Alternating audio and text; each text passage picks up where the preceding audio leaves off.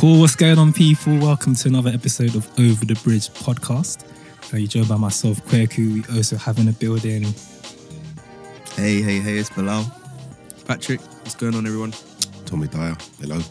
Cool, so we're all joined up and linked up today on this Saturday, cold ass Saturday. So cool. Flipping out, the last few days have been mad.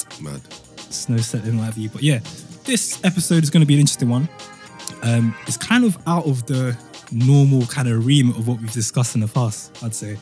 But we don't have a remit, man. We discuss anything. To be fair, but it's a bit, I don't know, it's a bit out there. But it's something that's been quite important to me as of late. It's something I've been exploring further and further, and that's to do with nature. So, are you going to introduce the guest? Because Spencer's come on, man. Come on, that's what the build-up is about, to give context. Okay. Context. Right. God damn, Patrick. Anyway, but also joined with a special guest who I'll let introduce herself. Beth, do you want to quickly just introduce yourself? Hi, yeah, my name's Beth, Beth Collier. I'm a nature-based psychotherapist, and I also teach woodland living skills, natural history and ecotherapy. So my work is very much about helping people explore their relationship with other people, but also with nature. Cool.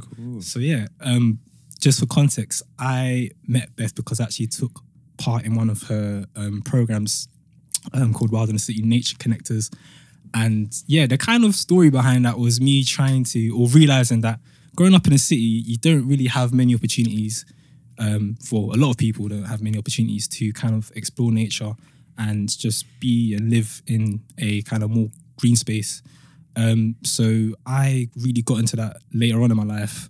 And yeah, Beth runs this program in which she gets groups of people of colour and kind of introduces them to nature and exploring green spaces.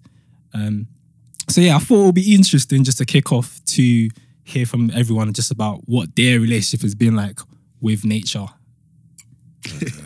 I'll start. I mean, so my dad's mum, and she lives in Dorset, in Poole. So there's a lot of woodland around. So every time I went as a kid, I spent a lot of time walking through like forests and stuff like that, and actually spent a lot of time as a kid kind of roaming around the New Forest, which is, it ends kind of around Dorset, but it's mainly in Hampshire, so it's sort of going back a bit, sort of before Bournemouth, Brockenhurst, that's kind of where it is, just after Southampton. So spent a lot of time there as a kid, and also they were avid sailors, so I spent a lot of time on water, so it was a bit different, but, a lot of time sailing and a lot of time spending on the water. And somebody put it this way, that the earth is 70% water, and the world looks very different when you're in a stretch of ocean and you're looking at a piece of land that looks very tiny, and so that actually gives you a bit of perspective. So yeah, that's kind of my interaction with nature. I haven't really been in Greenland so much, whenever I'm not at my nan's place. I'm back in the concrete jungle, which is London, and things are a lot more fast paced and whatnot. But yeah, that's pretty much my interaction with nature, woodland and stretches of ocean. So Tommy the Sailor, man. These are box of surprises. Do you know what I mean? That's a new one. Me and Patrick were like, what the hell, man? yeah, I saw them looking like, I was looking at, I think my mum was looking at baby pictures, and there's a picture of me in a sailor's outfit. Yeah, no, not a because we all got, everyone's got that picture. Yeah, I've got the sailor's outfit. There's a baby in the sailor's outfit. But there's got one. No, man, I ain't got one. That was like the thing in the early 90s, like. Yeah, sailor's can't outfit. relate. But there's a picture of no me. idea what you're on about. There's a picture of me in a yacht, actually, because they had a yacht, my grandparents, 28-foot boat that they had in Poole, and there's a picture of me just sitting in the boat while boats bobbing up and down. So yeah, man. Cool. How did you feel about being in those natural spaces coming from the city? It was great. It was like, obviously being young, it's a holiday, right? You feel it's a holiday, but actually you sort of appreciate that the pace is a lot slower. It felt good for my mind, I think, actually. You kind of just can run about and roam around, and yeah, it was great. It was great. I'd encourage anyone, if you have the chance to do it. And it's like a lot of people, when they talk about holiday destinations, what you're going to do this summer, or someone says, I don't know, Ibiza or Portugal or whatever, and some of these destinations, and they're all great, but what about like Peak District or Lake District or something as a choice? I've never done those two. And I think I did the Lake District when I was a lot younger, but I haven't done it in a long time, so I'd like to do one of those stretches. But no, to answer the question, it's wonderful to be out, So Patrick, How about yourself? I love nature, man. Yeah. Like it gives me life. It's so important, and I think I've always had that kind of exposure to it. Even so, because I grew up not far from Thomas Stratford, but You're closer to Epping Forest, yeah. So yeah, but so even when I used to live in Stratford, I lived in Stratford and moved out to Chingford, which is like sort of right. There's a part of Epping Forest that's really close to my house there, my parents' house there. But even in Stratford, we used to go to Wanstead Flats a lot of the time.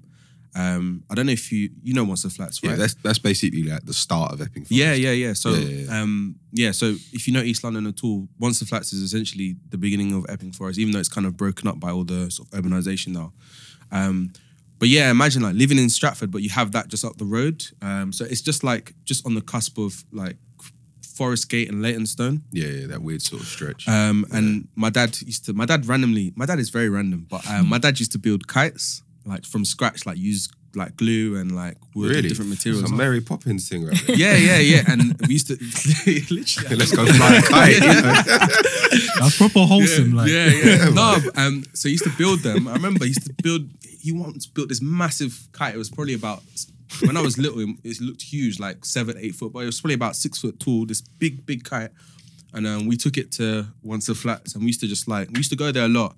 We lost that kite, to be fair. The string broke and it like flew off into East London Cemetery. We never saw it again. Oh, mad. But, Mad. but yeah, so from a young age, we used to go there a lot. We also had like a holiday home in, what's it called? In Herefordshire, which is on the border of Wales and man, England. yeah, I've been there before. In a place called Ross on Wye.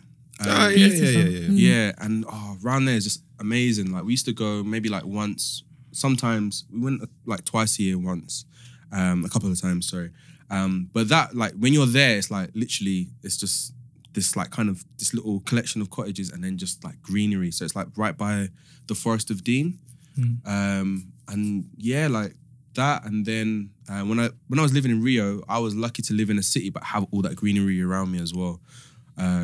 And I think that's one of the things that I love most about that place. So like at the weekends, you could do these like hikes, or they call them trilhas, which is like this trail in English. And there's so many different ones like sort of within the city, because you basically have Rio that sort of hugs the coast, and then in the like middle of it, there's just like this rainforest essentially, with mountains, whatever else.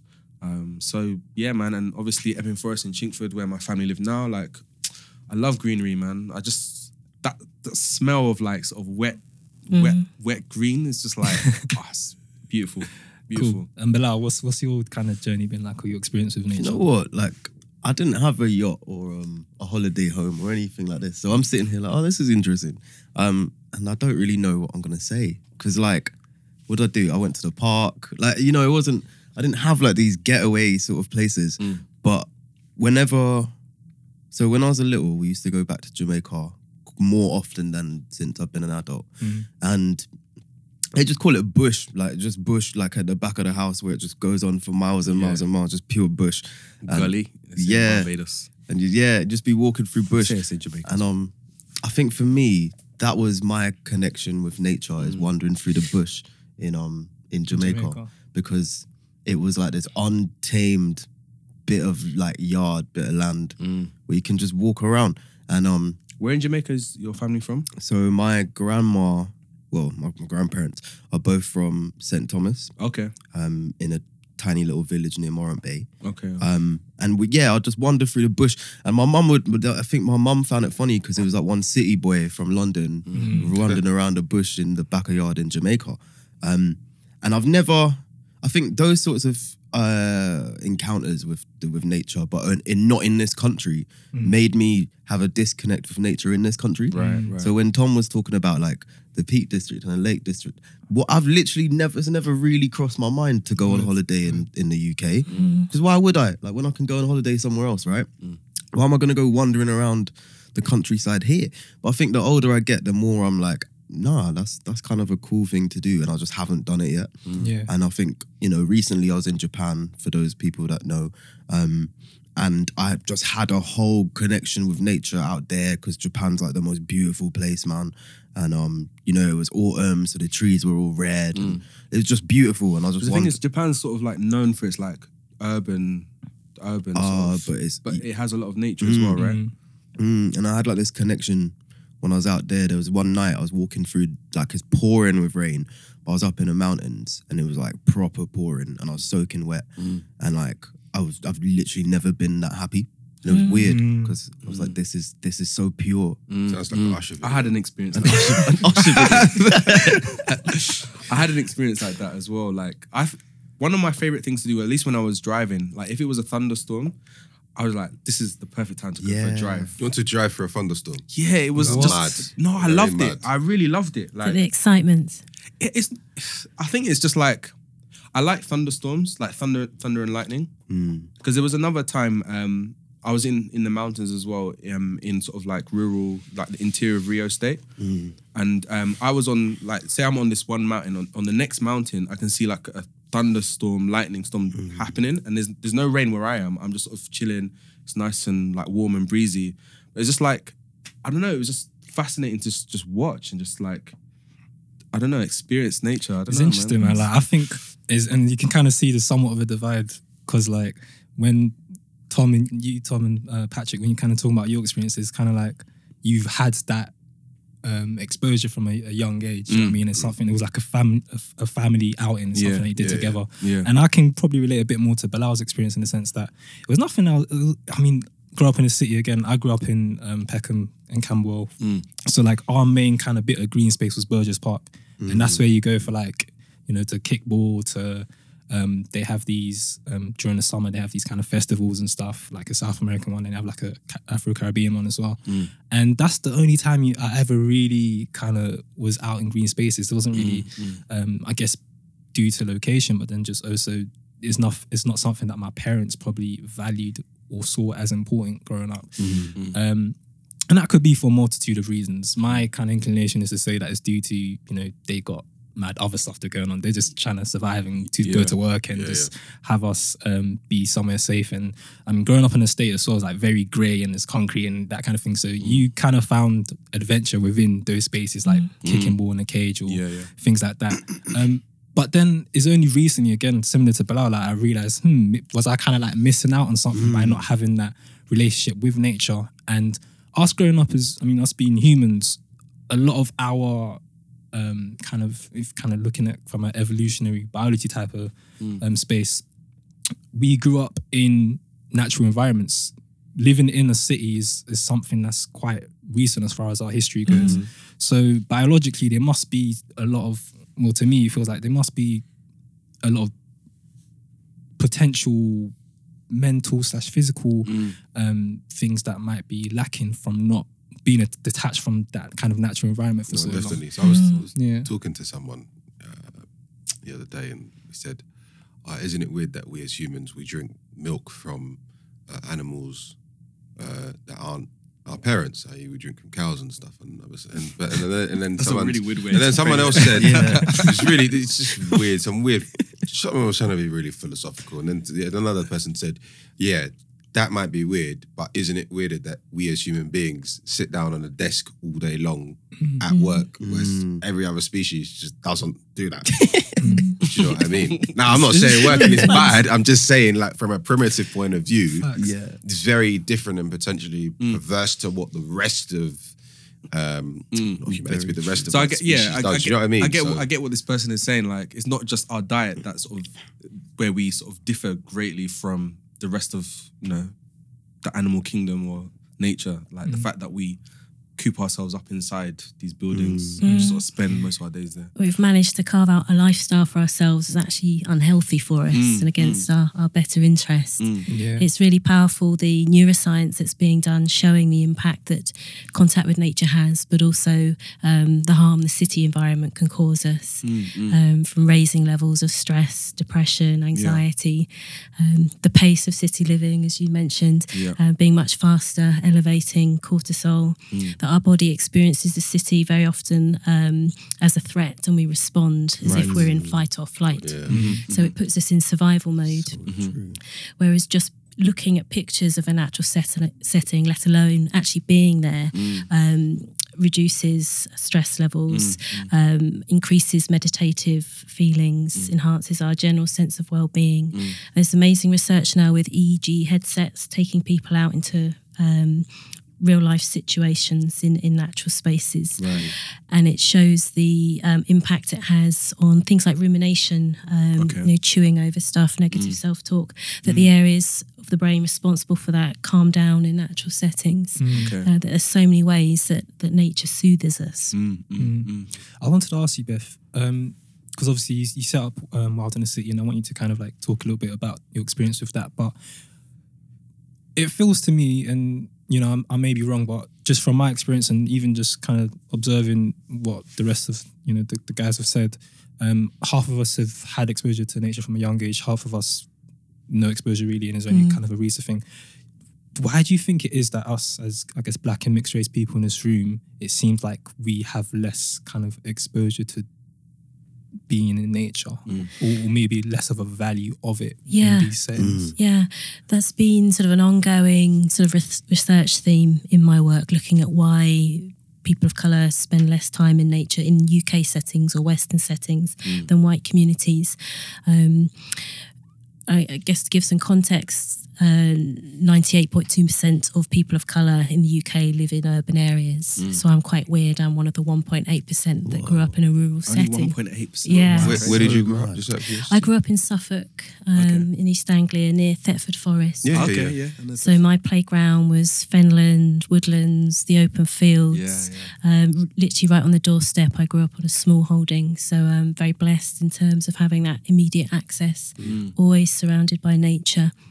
And when I moved into cities, it was really striking to see how some people, they don't consider nature normal. It's not part of their daily experience. And I had that wake-up call. I first moved into a city up in Manchester going to university. And it took me a long time to realise, why do I feel a bit off? Why do I not feel quite right? And it's because I was so used to nature just being there, not having to make any effort to spend time. I realised it mattered to me, it was important, and I wasn't having like day-to-day or regular contact with the natural world. And as soon as I realised that's why I felt a bit off kilter, I then went off enjoying walks in the Pennines and the peaks. But it took me sort of time to realise it was missing. But your question is perhaps why we spend less time. And I think there are many different reasons, but a big theme coming up when I talk with people is that they weren't taken by their parents, and depending on your age, their parents weren't taken by their parents. And often it starts with the journey of our migrations into the UK. And as you've mentioned, sort of the pressure on families to establish themselves, just busy trying to earn a living and create a sense of home and community, takes up a lot of time, but also gathering to feel the comfort and support of a network, being with other people of colour, which tended to be in urban areas. So there's sort of the pressure of life and living and establishing yourself, but also the hostility that our parents and grandparents encountered coming to the UK, the experience of racism, being made to feel unwelcome or they don't belong. And that's stressful enough when you are in a group of people of colour, but it's far more intimidating when you venture out into areas which are more remote and you're more visibly exposed. So for a lot of people, there is a fear of how they're going to be perceived if they step into countryside. The experience of being stared at, of facing hostility and being alone with that hostility. So often feeling safe is a big part of it. But once the pattern has started and that we're spending less time, people lose a sense of what can be enjoyed in the natural world. We lose a sense of what the trees are called, or perhaps we never had that in the first place. And so we lose that bridge where typically in our countries of heritage, it's probably our parents and grandparents in a very normalised way, just pointing out what things are called, how you can use them. And we don't have that in the UK. You can feel a bit lost, things feel a bit alien. So true. On the other side, we're spending most of our time in cities. And so our sort of allegiance is to a city culture. And perhaps there's more of an importance placed on what can feel like a more material aspect of culture where it's perhaps more about how you look, how you present yourself to others. What's success in a city might be different to what success in living comfortably in nature. So we just our attention or focus is perhaps in a different direction. Oh, there's so many things. So to unpack Yeah. on that, yeah. One thing that Bilal was saying that I and it's kind of linked with what you were saying about having sort of a knowledge and appreciation of nature and sort of trees and knowing the species of trees and stuff back home. It's kind of like, because in this country, I would never really, like my granddad, for example, he sort of goes in between Jamaica and the UK a lot. My dad a bit more now as well. My dad he's sort of found his appreciation for nature in this country a little bit more recently. But it would be weird to see my granddad sort of going around in the forest here. But as soon as he goes back, because where my family from in Jamaica is like sort of outside of Mandeville, it's very country. My dad grew up on a farm. Like nature is sort of very much a part of our family. And even when my grandma was around, she was very much like she was a champion of like kind of using natural remedies rather than kind of using like pills and medication that way. But it's almost like this kind of, like you said, like our lifestyle, because of our lifestyle here, it's like our brains switch and we're like, okay, well, now that we're in this country, we kind of do things in a more British way. So yeah, I think it's like you have this appreciation for nature when it pertains to where you're originally from. It's almost like, you know, the nature that we have back home, that's real nature perhaps. And then what we have here is just kind of like this grey, cold, not really the same. Like, why am I going to go for a walk in forest when it's cold? It's the sense that nature in the UK for us is like a stranger, where in countries of heritage it's a friend, it's family, we know it, we feel welcome and comfortable there. Even the other day, Kwaku went for a walk. Remember, it was really cold. And Say that again? You remember that day? It was just really, this week, it was so cold and you'd like gone on a walk.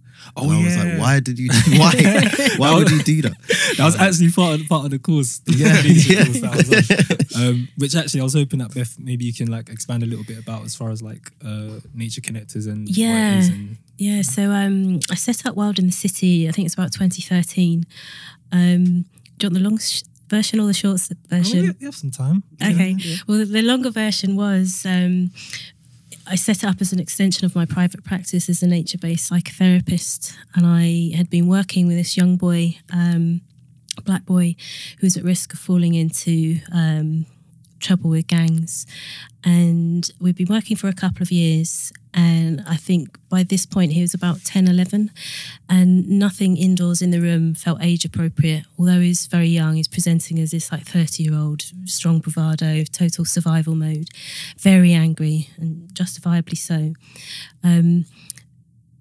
He wasn't yet old enough for sort of face-to-face eye contact, but there was nothing in the room that was sort of appropriate for where he was at emotionally. And it reminded me of myself, 10 or 11, in the fields where I lived, looking out at this endless horizon, which doesn't disappear until the earth curves. It's an amazing view over Thetford Forest, and being really aware that actually home life wasn't happy. But I had this space and I had this way of coping and feeling a sense of belonging. And it made me think of this young boy I was working with. You know, he doesn't have that. What has he got around him that can help him escape the pressures he's got and to feel a sense of belonging? And I started to think, what would this therapy be like if we were outside? It didn't actually happen with that child, but it started my journey in working with people in the outdoors. And I set up Wild in the City to be an organisation and have a larger reach. Focusing on working with people of colour. And one programme we launched a couple of years ago is called Nature Connectors, and it's helping people to feel more comfortable, more confident in nature so that they can pass on the experience and the learning with their family, friends and communities. So by taking walks into local green spaces and learning about what we're encountering, the names of trees, plants, how they can be used in a meaningful way as food or as resources, and enjoying experiences often gathered around the fire, reflecting on our relationship as people of colour, starting to increase confidence, but also raising awareness that there is a relationship to be had with nature. And for a lot of them, that's something we've lost. And for some people, there's a big trauma in that just with other significant others in our lives, if they're not there, we feel the impact of it, whether or not we're conscious of that, and it has an impact. So it helps to open up nature to people of colour, but also just introduce, this is on your doorstep. There are a lot of people living in London that have no idea how many amazing spaces we have. You've mentioned sort of Epping Forest, Wanstead Flats, that London's 47% green space. It's really green city. Quakey came along and is now one of 6 nature guides that we're training to help increase our capacity to work with people of colour. So Nature Guides is a more in-depth training experience in lowland walk leadership, bushcraft and living skills, and ecotherapy. So it's helping to facilitate others in enjoying nature and natural spaces and being part of a bridge into nature for people of colour in the UK. Yeah, and that's been it's been I don't want to say it's been a hard but a very valuable experience so far. I mean, I'm only kind of like 2-3 weeks into the training. Yeah, but like, what about it has been hard? Yeah. Well, coming from a place where I literally just haven't spent much time in nature at all, up until like literally this year. Early 2018. Were you afraid of stuff? Were you apprehensive about being around wildlife or?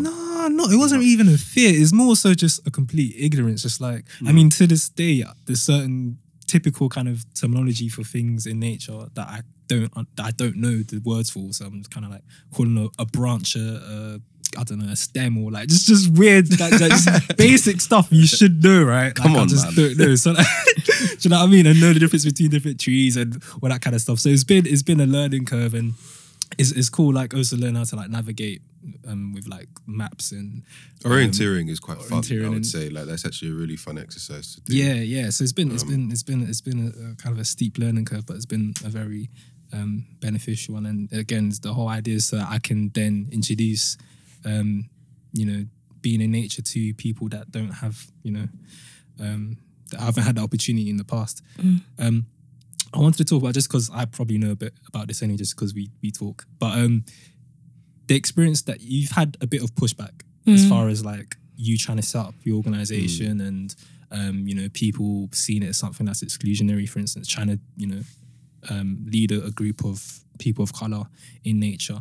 Can you just talk a little bit about what your experience has been like setting up the organisation and some of those things? Yeah, it's hard to know where to start, because you're right, there has been a lot of pushback from largely from white people, but sometimes also from black people, that because we do spend less time in nature than white communities, that we're sort of a rarity, and all sorts of assumptions are created that black people don't know about nature, they don't like nature. So as a black leader working in nature, it's often really hard to be seen as someone credible in leading others. There's an assumption of my not knowing. There's sort of a persistent, low-level call for me to justify or to prove, rather than to just experience me and then make a judgment. But up front, they sort of want more than credentials. But also there's sort of what I feel is a simmering, there's an aggression and a hostility to being in the space, which is traditionally a white space. I think if we're there as followers, that can be okay, but still with some politics. But there is discomfort with us being there as leaders, as facilitators. Why? Because we're not like the kind of typical barber jacket wearing people that go on country walks and stuff, or but I think that it's seen as their space and we can come into it rather than it's there for all of us. So I sometimes talk about the last white bastion, this sense that for a lot British of white people, that's where they get to enjoy Jerusalem it. and all of that, you know. Yeah, that's a very good point, actually. Yeah, that's a true English song. He's got a point. Like, I know you're looking at us like, what is he talking about? So there's a song. You know that hymn. Yeah, I didn't think you were talking about like actual Jerusalem. Okay, No, but you were looking at me funny. No, I could. Yeah, No, could the be- song. You know the hymn? The hymn called Jerusalem. Green and pleasant lands. Yeah, Yeah, about yeah. building Jerusalem in England's green and pleasant land. But that was like Okay, cool. little quick bit of context. That was like it was a period in history where it was I don't know if it's the correct term, you probably know better than I do, but there was Tolkien was one of the sort of leaders of that as well, but pushing this idea of nature as being something that we should embrace and sort of attempt to shun sort of industrialism. So you see with Lord of the Rings, right? You know, like how you have the Shire and all that stuff, and that represents all that's good in Middle Earth. And then you have the very industrial kind of like Isengard and like Mordor, whatever. So that was one of the examples of holding on to like nature and green and good things in England. And that hymn, I think, was written around the same time, or at least it shares that same kind of history. I don't know if you know any better about No, that. I think that's a It was something summary, like that. Someone listening will probably know better That's than mad me. interesting. But, I just never knew that. But yeah, that's was actually, so that's what Lord of the Rings is basically. It's anti-industrialism, actually. What a large part of the Because there was the narrative I is- remember there was a debate on Good Morning Britain with, I think it was Piers Morgan and Susanna Reid, and there was also Ben Fogle, who does a lot of like country file programs on BBC. I don't know if you ever Yeah. watch country file and stuff. Yeah, yeah, It's yeah. You know, We're laughing because I guess we're not good fans of Good Morning Britain. All of us. No. collectively. Yeah. and who else was on there was Afua Hirsch as well. And they were just talking about the idea of what is it to be English, and Right. you know, and Ben Fogle was saying, yeah, we should be proud to be English, but it wasn't sort of from that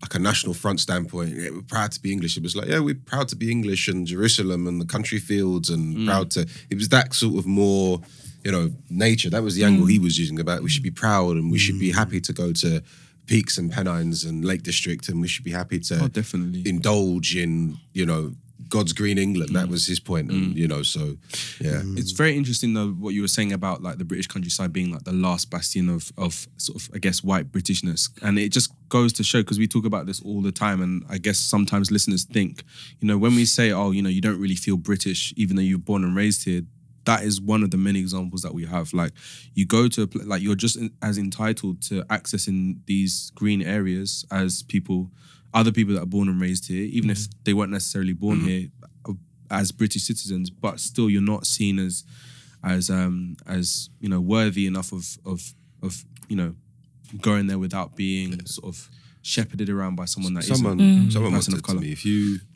go to any train station in London, any like train station that has a high-speed train, I know, bring it back to trains, but hold on, it's not about She trains. loves trains. Really, man. it's not about wait. Go to any train station like Victoria, Paddington, Liverpool Street, etc. I think I've heard this analogy before. And right, but- you go on I think I've said this before. Yeah. You go on any high speed train out. Once you're kind of half an hour, 45 minutes, you know, into your journey, you're going to be in countryside, no matter which direction you're heading. Yeah. And that England is very different. Yeah. And we're talking once you get to like the edges of the home counties, things feel very, very different. Bro, in terms of not just the way it looks, but also just like the attitudes Just we the have. vibe is and the because- way it works. yeah, as well. exactly. Yeah. Exactly. So, you know, like our experience in London and us sort of being made to feel somewhat comfortable being black, and I even say somewhat in inverted commas, can almost completely change once you get out into the real countryside. You know what I mean? Where the makeup and fabric is very different, and they still want England as it once was. Yeah. You know, and you go into sometimes these kind of very strong, like bastions of whatever, of countryside and whatever, where people will still be, you know, Listen, talking man, about even- Enoch Powell's speech word for word. For even example. when we used to go So- for country walks in inverted commas in Epping Forest, and you get to those like country pubs. Listen, when you get in there, it's like, I don't feel like I should be in here, man. Like, The silence and the and stairs. this is basically London. Like, it's 10 minutes outside of Yeah. London. That's so mad. Another experience I find is if there's not hostility and you're greeted and welcomed, often it's still there's something very there's a narcissistic dynamic going on in that you're pedestaled, you're seen as exotic, You're special. It's great you're here. So you're offered this sort of narcissistic lose-lose. Either you're unwelcome and you don't belong, or you're welcome because you're special and exotic and different, not actually accepting you or being able to greet you as you are. It pulls you into having to perform or to justify or defend yourself. It's quite a hard space to be yourself in. Why is Go go on. on. No, I was go going to actually ask, well, I mean, it might be the same thing, but like, just why is it important, given all of what seems to be quite somewhat difficulty in navigating these spaces? Why is it important that we, as kind of people of color, still make the effort to try and occupy these spaces and make it a part of our lives? Like, I know on a personal level what benefit it's done for me, as far as like when I'm in these green spaces and in nature, feeling more connected, feeling more somewhat at peace and something.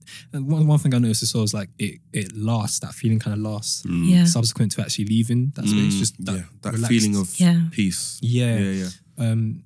But yeah, I mean, that's my personal experience. But why do you think more broadly, or what evidence is there to show that, you know, something that we should probably as a group do more of?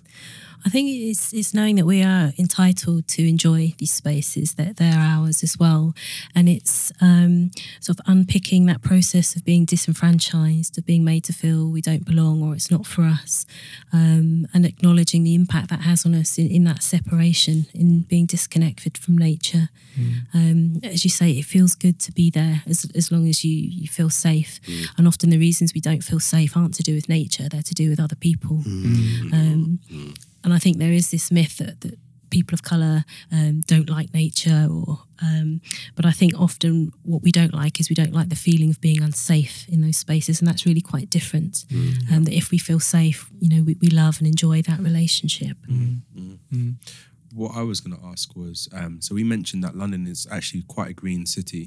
Do you think then that, do you think there's still an argument for actually leaving the confines of London and going further? Is there a strong argument for sort of going further out of the city to kind of experience, I guess, real nature in inverted commas? Or, you know, do you think it's just as important to encourage people to make use of the green spaces that we have right here in the city? I think it's both. I mean, we've got such a blessing with the spaces we do have in the city that there's so much to enjoy. I bet if you look at a map and look at your house and just look at how much green space there is, just go and visit, go and explore. There's so much to see.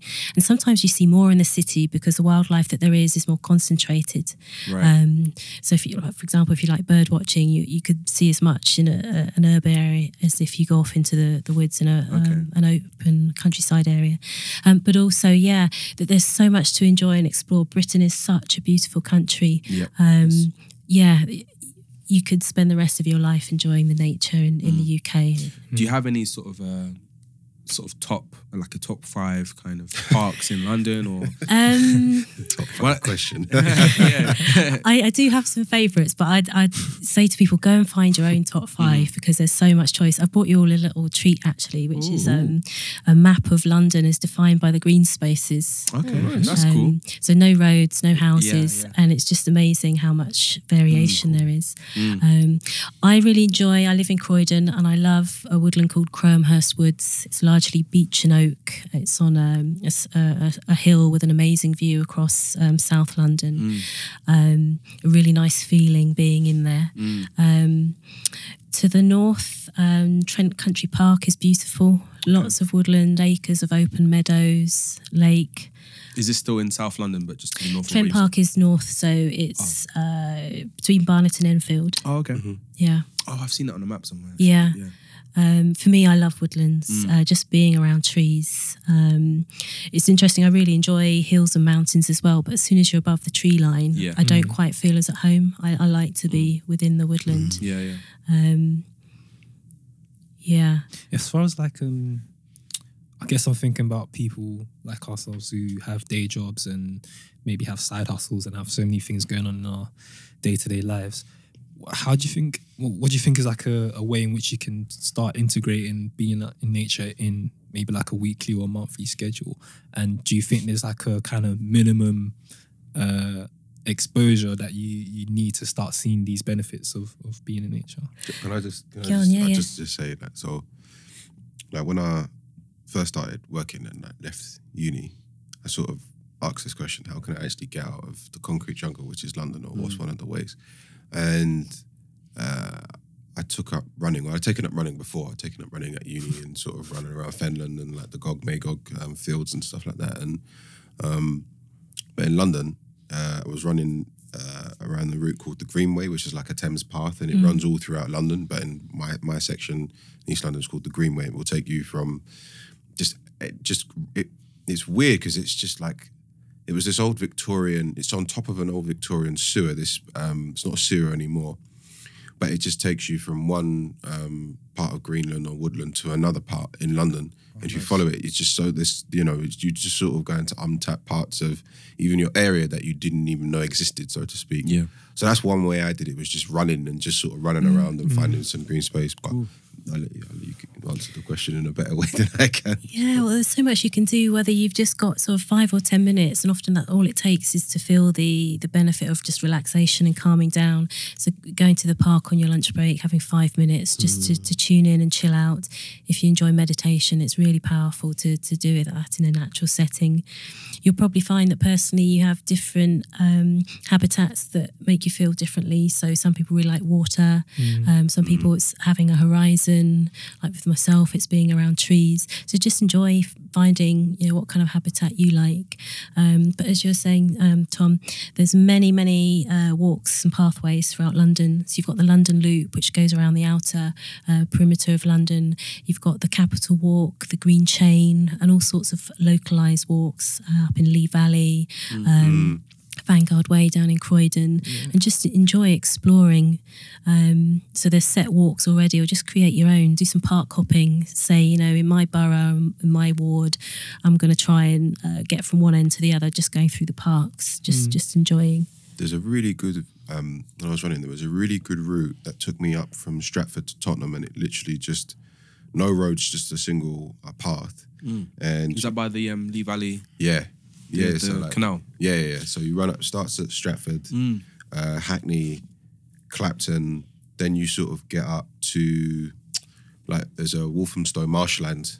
Yeah, I up know there, you mean. and then you get up to Tottenham. Then it sort of you can carry on if you want onto sort of Ponders End and stuff like that. That's basically what my dad does now. Yeah. He It's doesn't really fun to He do. doesn't Thank run, you but very he walks like 10 kilometers. Thank you. She's just giving us giving you some maps. I'm going to open it right now. Yeah, actually, so it's really exciting. This year, London's becoming the world's first national park city. Okay. It's a campaign that's supported by the mayor, and there's going to be a week launch in July to celebrate. But something that we've already created is a map of London, just depicting the green spaces, as I was mentioning, brilliant. green and blue. And it is amazing to see how much nature there is. If you want one of these maps, visit nationalparkcity.org.uk, and you can get one via the website. This is great. This Thanks is a lot. brilliant. Yeah. Honestly, this is wow. Yeah, it's a really exciting initiative that borrows from the idea of national parks, like the peaks and the lakes, and applying those principles to the city. Right. Most of the principles, not all of them. But the idea is to encourage urban residents to really value and appreciate the green spaces that we do have. Yeah. And to think about how it can enhance us, not just our personal well-being, but economically, and in terms of our physical and emotional health as well. Cool. Wicked. Well, I think just as we're beginning to wrap up, it's worthwhile, Beth, if you can just quickly plug where people can find you, because I'm really keen for people to obviously at their own time start exploring nature more, but also, as we talked about, having that feeling like they have that safe space where they can do it with other people from similar backgrounds. And Nature Connectors, of course, was something that really helped me do that, and as an introduction for me. So if you could just plug where people can find you and the course, and that'd be good. Visit wildinthecity.org.uk. We've got lots of information on there, and also a listing of all our upcoming courses. Our next Nature Connectors course is going to be in April, and we also run monthly walks the first Sunday of the month. You can sign up to become a member of Wild in the City and get some fantastic offers and reduced rates. This year we've got all sorts of walks, camps, retreats and festivals coming up, so come along, join us, and really enjoy spending time with people of colour in nature. Wicked. And one of those days you might find me there leading that walk. So yeah. when you gonna guide us, man? Let me get my training down, and then do you know what I mean? Then I can probably. Quakey, there's the invite because I'm producing a podcast called Bandom in the Woods. Oh, you? words. Yeah. Words. Okay, Rah. let's get that plug. Plug that. Say that again. in the woods. So yeah, Bandom in the Woods. Do we have social media for that yet? Not yet, no, but presented by Kwaku and Mike, another guy who's a nature guide. You're on another podcast. You're on another podcast, Kwaku. I'm all about the gaff. Do you know what I mean? Man, them in the woods. You Come try to keep that along one so and, He's cheating on us. And how long is the training process, by the way? How long is the training process? This is going to be a year-long training. Okay. Yeah, and it's modular, so Wow, there's so it's very different things you can do. comprehensive then. Yeah, it's deep. So, Kwaku, you're going to be like the Black Ray Mears or... Yeah. Do you know what I mean? Hey, Nature boy. Yeah, man. Nature boy. Hashtag nature boy. Yeah. Just be seeing you wear green jackets and wellies. On all over brand the all the gaff. time. Yeah. Cool. No, but thank you, Beth, so much for joining us, and we had really enjoyed kind of talking about nature and I guess inviting other people and the listeners to explore that further and see how they can integrate that into their own lives. So yeah, thank you very much, guys. We are wrapping up. Bilal was so much better at this than me, but like, No, Kwaku, you done solid. Yeah, you done solid. man. cool. You've well, done this before as well, Kwaku. Yeah. yeah, It's just us two, but remember? fair enough. Fair Get enough. my, Yeah, it's like you a did day alright. off for me. Fair enough. So, well, if you had any questions about some of the topics we covered, you can always shout us on emails, otbpodcastuk@gmail.com. Also on the social media, Twitter, Instagram, otbpodcastuk. Give us a shout. And yeah, check you next time. Thank you, guys.